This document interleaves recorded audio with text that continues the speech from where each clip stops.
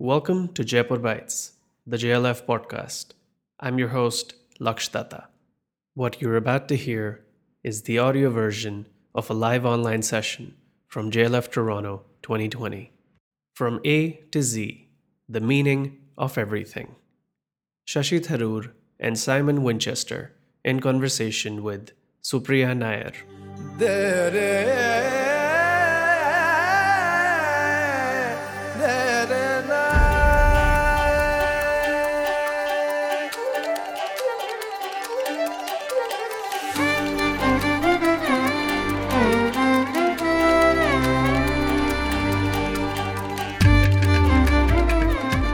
We're at the end of 2020. How has this year been for both of you as writers and thinkers? Dr. Tharoor?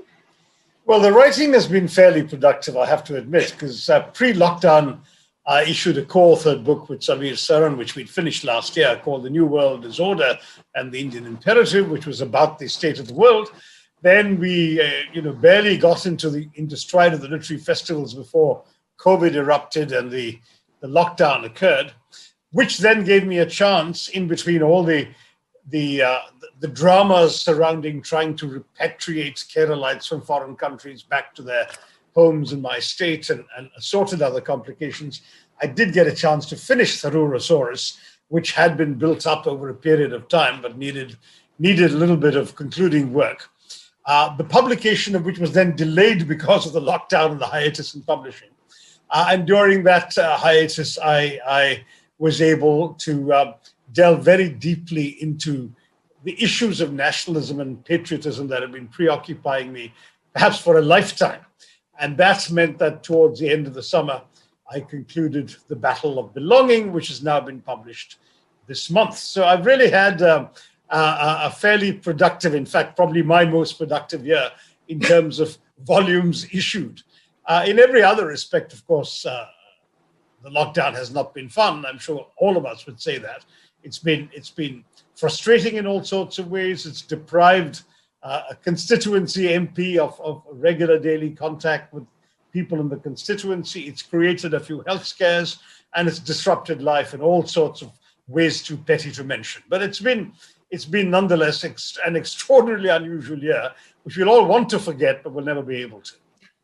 Dr. Tharoor, you are the sort of contributor that the Oxford English Dictionary would have given it. I mean, the makers of the Oxford English Dictionary would have loved to have 100 years ago or more. I'm not so sure about that. I rather presumptuously suggested that I might have been the coiner of a particular word, which I was certainly the first one in my acquaintance to ever use about 50 years ago, pre-poem. And I got a very sweet letter from the Oxford English Dictionary when I wrote a semi-tongue-in-cheek column about it. I got a letter from the Oxford English Dictionary saying, actually, we can find references for this word going back to 1902, and even an Indian reference going back to the early 1950s. That put me in my place, quite rightly so. But we'll talk more about the Oxford English Dictionary as we go on, and we'll see if we can find characters who seem familiar to you in that history. But Simon Winchester, you're in Massachusetts. What has 2020 been like for you? Well, extraordinary in a way. I mean, rather like Dr. Tharoor, really rather productive, because there's been nothing else to do, really, other than sit here with my wife and my dog and write. So I've produced 3 books, 2 on the Mississippi River, one an enormous coffee table book and another on a specific and problematic dam in northern Louisiana. But the main book, which comes out on January the 19th, is a big history of the ownership of land all around the world. So that is called, quite simply, Land, How the Hunger for Ownership Shaped the Modern World. And so I finished it on schedule, I think, on the 30th of April, and then the rest of the year has been dealing with all the editing and the other issues which are part of the process that Shashi will know only too well of getting a book onto the market. So yes, it's been a productive year. And interestingly, I just wanted to mention my battle to get a word into the OED. I created a word years ago, which was the word Drimmens, Drimmens, which is the grey sludge that you leave on the kitchen floor when you walk in your Wellington boots on a snowy day, and your mother chases you out of the kitchen. So I wrote it in a newspaper column such that, and the OED requires it essentially to be 15 times in publications, but they smelled a rat when it was the same person writing it 15 times, and they sort of rejected it wholeheartedly. So Drimmond's has never made it, and Shashi's word was already in the lexicon anyway, so we both failed. Let me come back to Dr. Tharoor, not your most recent book. So for both of you, we will be talking about books in your past, which hopefully is a nice excuse to revisit some excellent work and memories. Tharoorosaurus is a short, witty compendium of explanations of over 50 intimidating English words. It features a sort of cartoon T-Rex on the cover that has Dr. Tharoor's face on it. You've written many books, and you've had a long public career. You've been a diplomat, a novelist, a politician, a popular historian. I've read many of your works, and to me, your vocabulary hasn't undergone, a sort of like notable or dramatic transformation. But at some point, you became the public figure with the most daunting English vocabulary in India. Do you know how did this happen, and why? Well, I think, frankly, I issued one particular tweet to lash out at a particularly egregious set of lies broadcast by an awful human being masquerading as a journalist. And I began with the expression a farrago of lies, misrepresentations, and outright farrago of distortions, misrepresentations, and outright lies, which frankly was the kind of stuff I was tossing out at St. Stephen's College in university debates in the early 70s, and no one there would have particularly been surprised to hear me say it. It's also an expression I'd used at least 3 times in print since. But for some reason, this captured both the imagination of the Indian public on social media and apparently turned out to be relatively unfamiliar. And so suddenly we had this extraordinary tweet by the OED saying that they would like to understand why 1 million people in India had suddenly searched for the word farrago and so on. And this became a bit of a joke with people opening Twitter accounts calling themselves Mr. Farrago. And for some reason, it was as if I had invented the word, which of course has been around for centuries. But with that, I decided to play along with the almost caricatured impression of me as somebody who uses words people don't understand. And so when we had a political issue, you may remember, in a state that's been in the news again of late, and a chief minister elected as an ally of ours switched sides and joined the enemy, as it were, I just tweeted, Snollygoster, a shrewd, unprincipled politician, first usage US 1845, latest usage, India today. And I didn't need to name the fellow, his party, or his action. Everyone knew what I was talking about.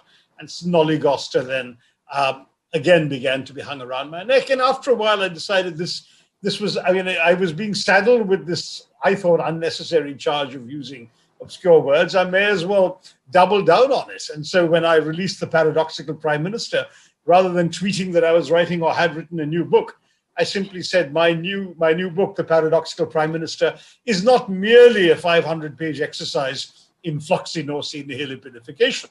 Now, that was obviously tongue-in-cheek, but then, unfortunately, it resulted in all sorts of poor little 4-year-olds around the country being obliged by their overzealous parents to recite the word every time, on the internet. And whenever I came across any young kid, this is what they were supposed to say to me.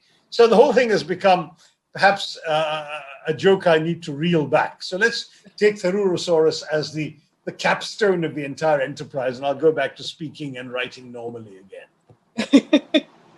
I think one of the lessons from this is that there are varying degrees of normal when it comes to linguistic usage, and that this normalcy is also depends on political convenience.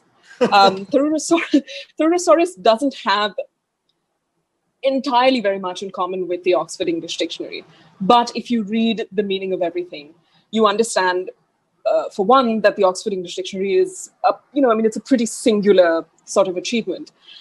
And the second thing you understand is that dictionaries other than the OED can be quite individualistic, even eccentric. Your book made me think of Ambrose Bierce's The Devil's Dictionary. But as I was sort of rereading parts of The Meaning of Everything, I thought of Samuel Johnson and his extraordinary work, which, Mr. Winchester, would you say that Johnson was kind of the gold standard before the OED? Oh, absolutely.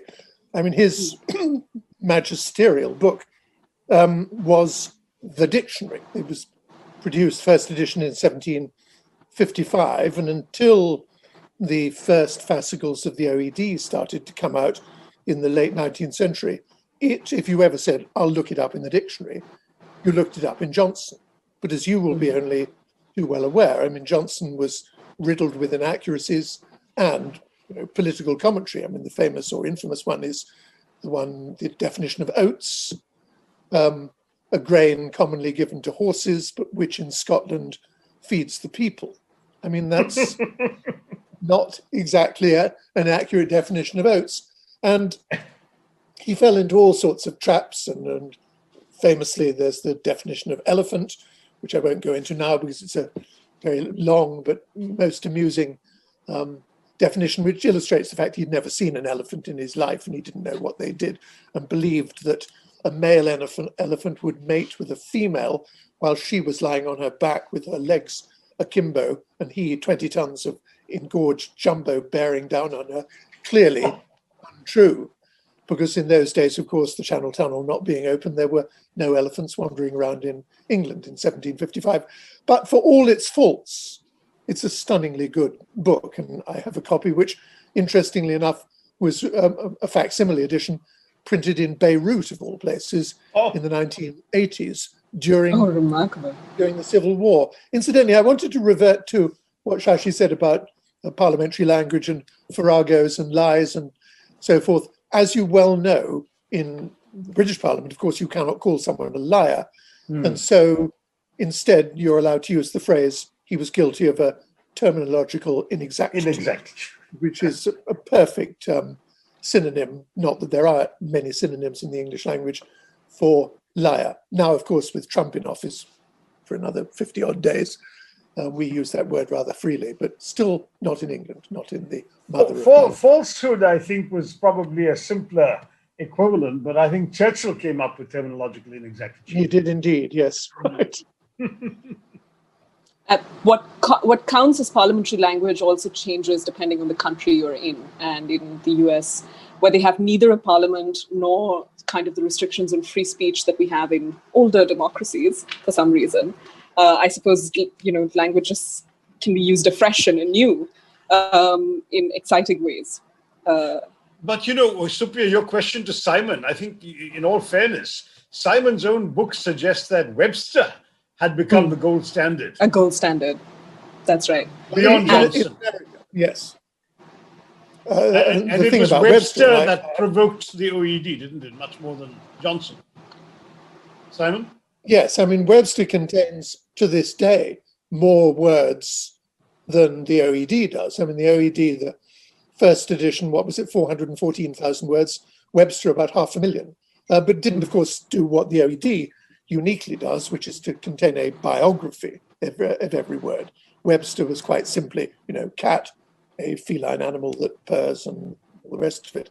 But in the OED, of course, you have a long biographical, historical entry, and what's crucial, the indication of how the word cat or dog or whatever changed over the years. And that's the central value of the OED and makes it unique. And makes it uniquely scholarly. I think, particularly in India, I don't know if this is true in parts of the UK, when we think of ourselves as referring to the Oxford Dictionary, the vast majority of us, in fact, refer to the New Oxford Dictionary, which isn't a historical dictionary.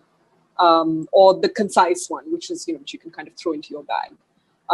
But again, what counts as a gold standard for dictionaries changes depending on what kind of work you want to use it for. And the Webster serves one purpose. Chambers, which kind of got a foot in the door before the Oxford English Dictionary had finished publishing, I think was also another sort of single volume reference, wasn't it? So it has no competitors. Chambers, to me, is a gold standard for another reason, in that it includes so many weird and wonderful words and includes lexical jokes, very subtle one. I mean, the famous one there in Chambers' 20th Century Dictionary is the definition of éclair, the cake. Éclair, as you probably know, is a French word which means lightning. And its definition in Chambers, not in the august OED, is a cake long in dimension but short in duration, which I think is wonderful. Very charming. And you may be wanting to ask us as a sort of as a flourish at the end of this conversation, which is our favorite word. Well, I was looking up my favorite in the OED. It appears, or first appeared, for me anyway, in Chambers, and that is the word, and I wonder if it's in Tharoorosaurus. I've only got as far as K, I'm afraid. And this is the word malmarocking. Malmarocking was a word, mallemarroking, which is the carousing of drunken seamen on icebound Greenland whaling ships. That's very precise. It's very Melvillian. Yes, but the interesting thing about this was that in 1980, the Chambers brought out a second edition, and they changed the definition of malmarocking ever so slightly. It was the carousing of drunken seamen in icebound Greenland whaling ships. It became, in the new edition, the carousing of drunken seamen in icebound whaling ships, leaving out the word Greenland. And this allowed an editor at The Guardian, I was working for at the time, to write a tongue-in-cheek, ferocious Saturday morning editorial saying that the foul practice of malmarocking appears to have unleashed itself from its native Greenland and is now spreading around the world. It must be stopped immediately. That is a great candidate for favorite word. If anyone had asked me for one, I would just have said cake.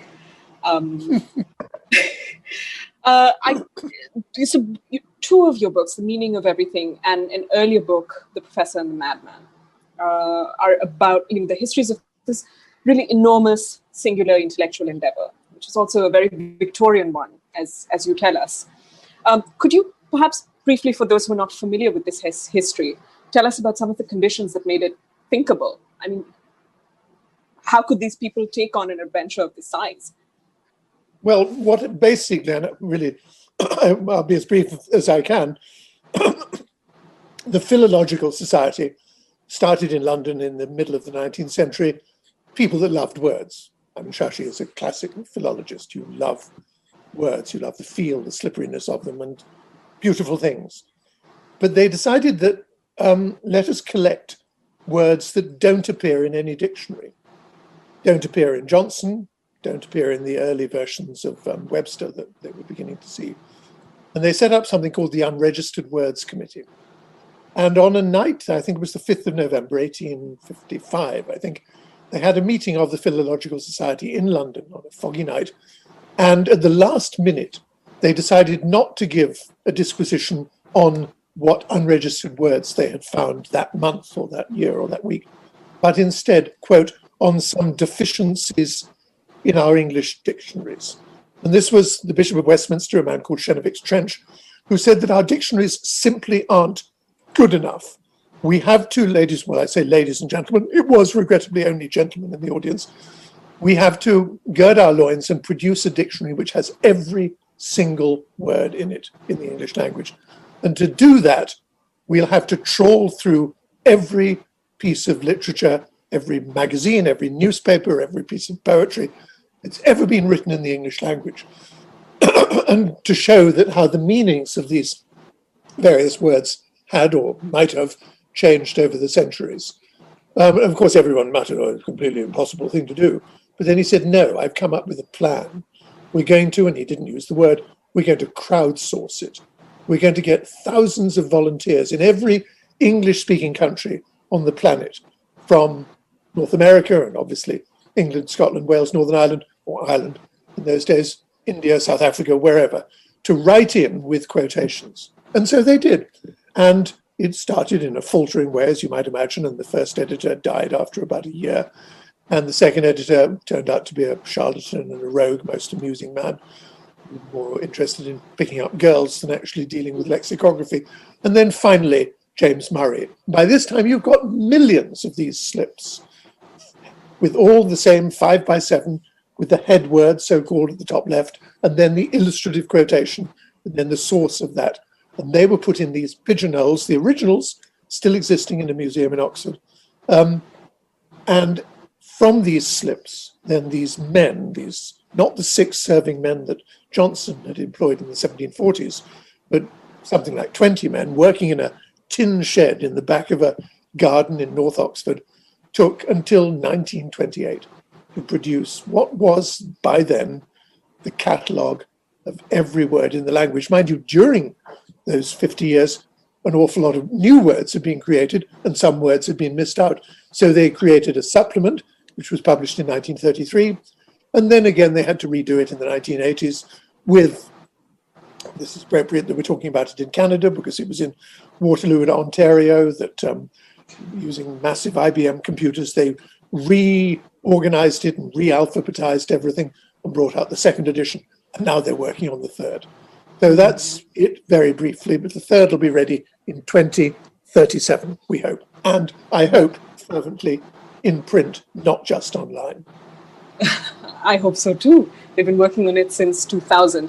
And your books really do show us how the meaning of everything in particular, how this project kind of took the nation along with it, the English-speaking nation along with it. And I can't imagine another project in a country today where a book project to which a prime minister would show up to the celebratory dinner, unless the prime minister had written the book himself or herself.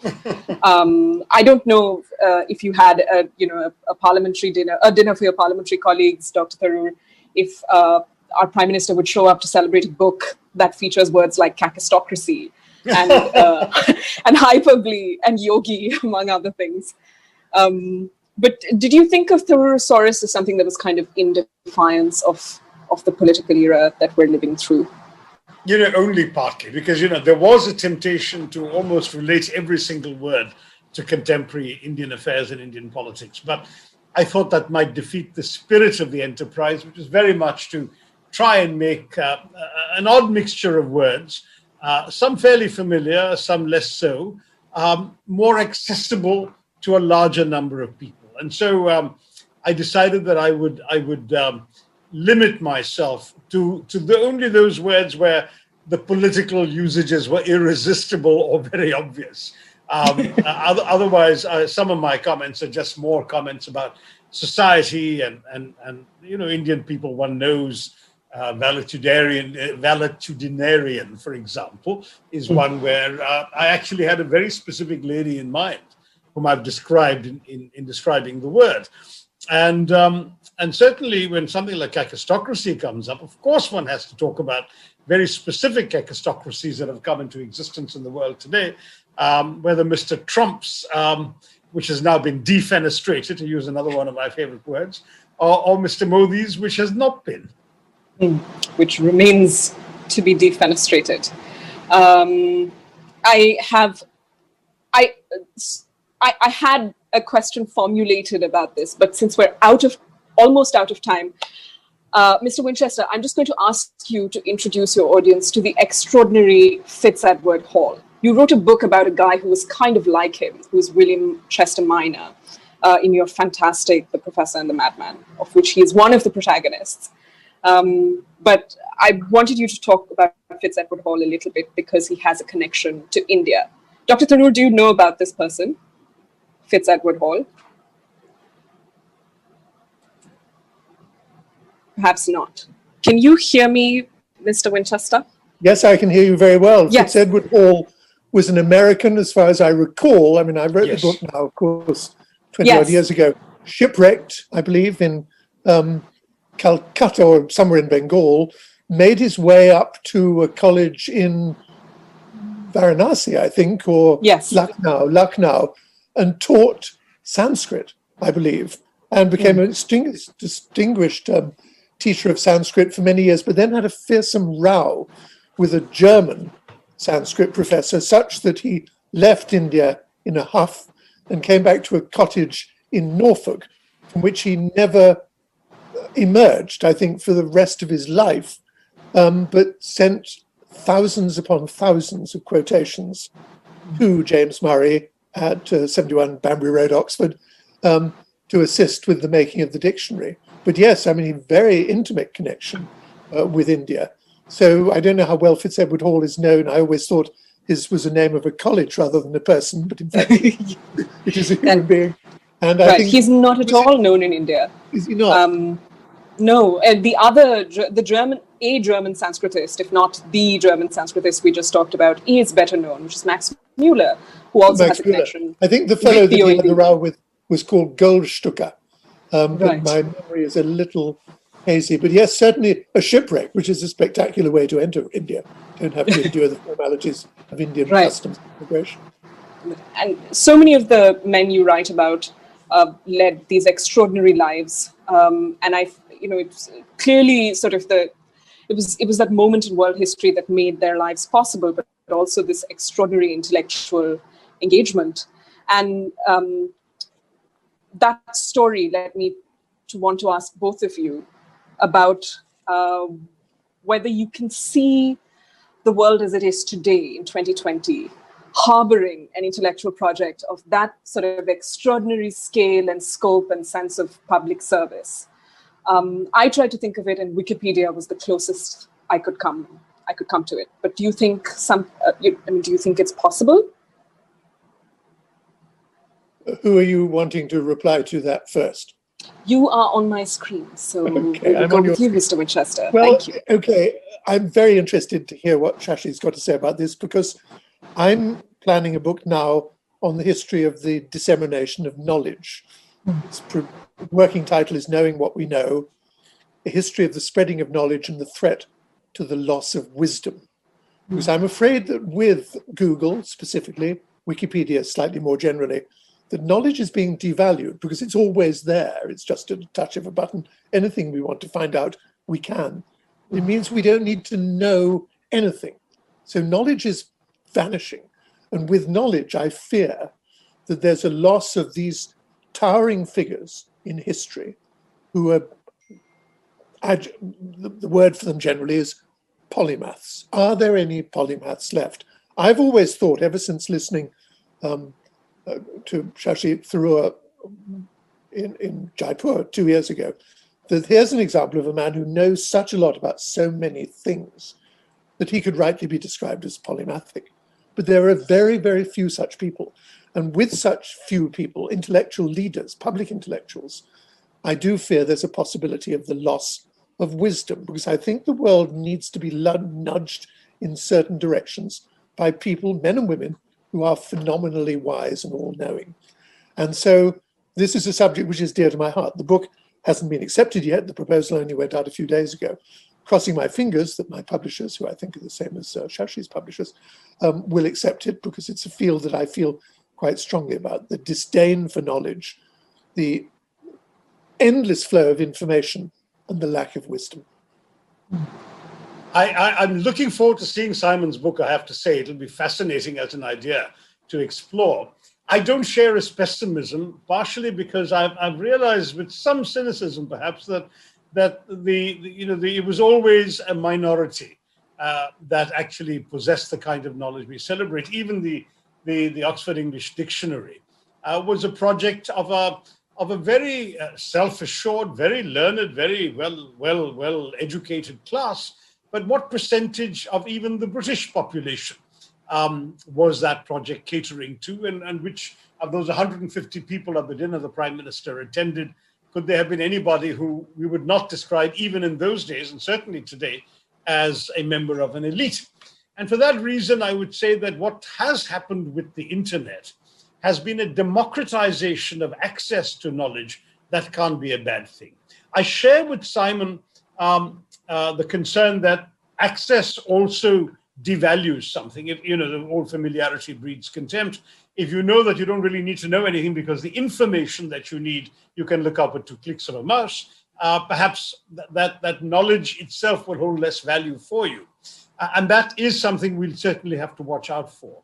But I think the survival of expertise in the world into our times suggests that there is still a lot of respect for those who know more about something than most of us will know about anything. I mean, you're very generous to me, and I'm touched by your kindness, but I would not presume to imply that I know quite so much. I know a little bit about a lot of things, but a little bit enough to savor the pleasures of that subject that I know a little bit about, and to have the capacity to delve into it in greater detail and greater depth if and when I need to. But since all of us are limited by God's 24 hours, we won't always have a chance to know, to more than skim the surface of any subject. But to that degree, all of us are perhaps handicapped. But I would still argue that knowledge in depth will still be the possession of experts, of academic scholars, people who really go in some detail into a subject. Information, on the other hand, will be accessible to anybody with access to a phone and the internet.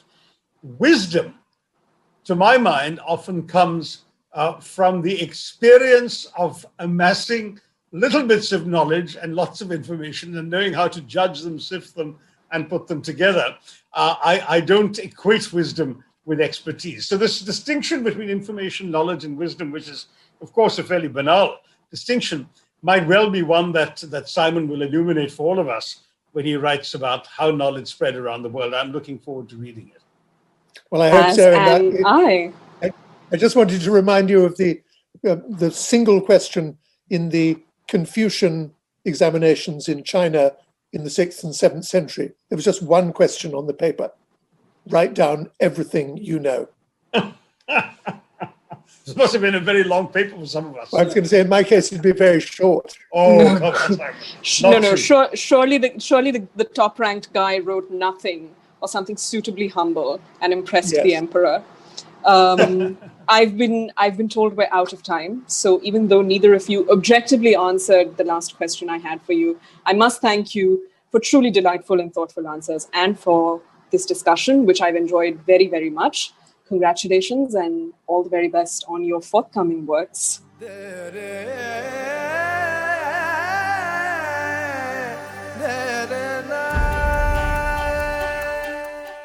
Thank you for listening to Jaipur Bites, the JLF podcast. I'm your host, Laksh Datta. This podcast is produced by Launchora in partnership with Teamwork Arts. Please follow or subscribe to Jaipur Bites wherever you're listening to this.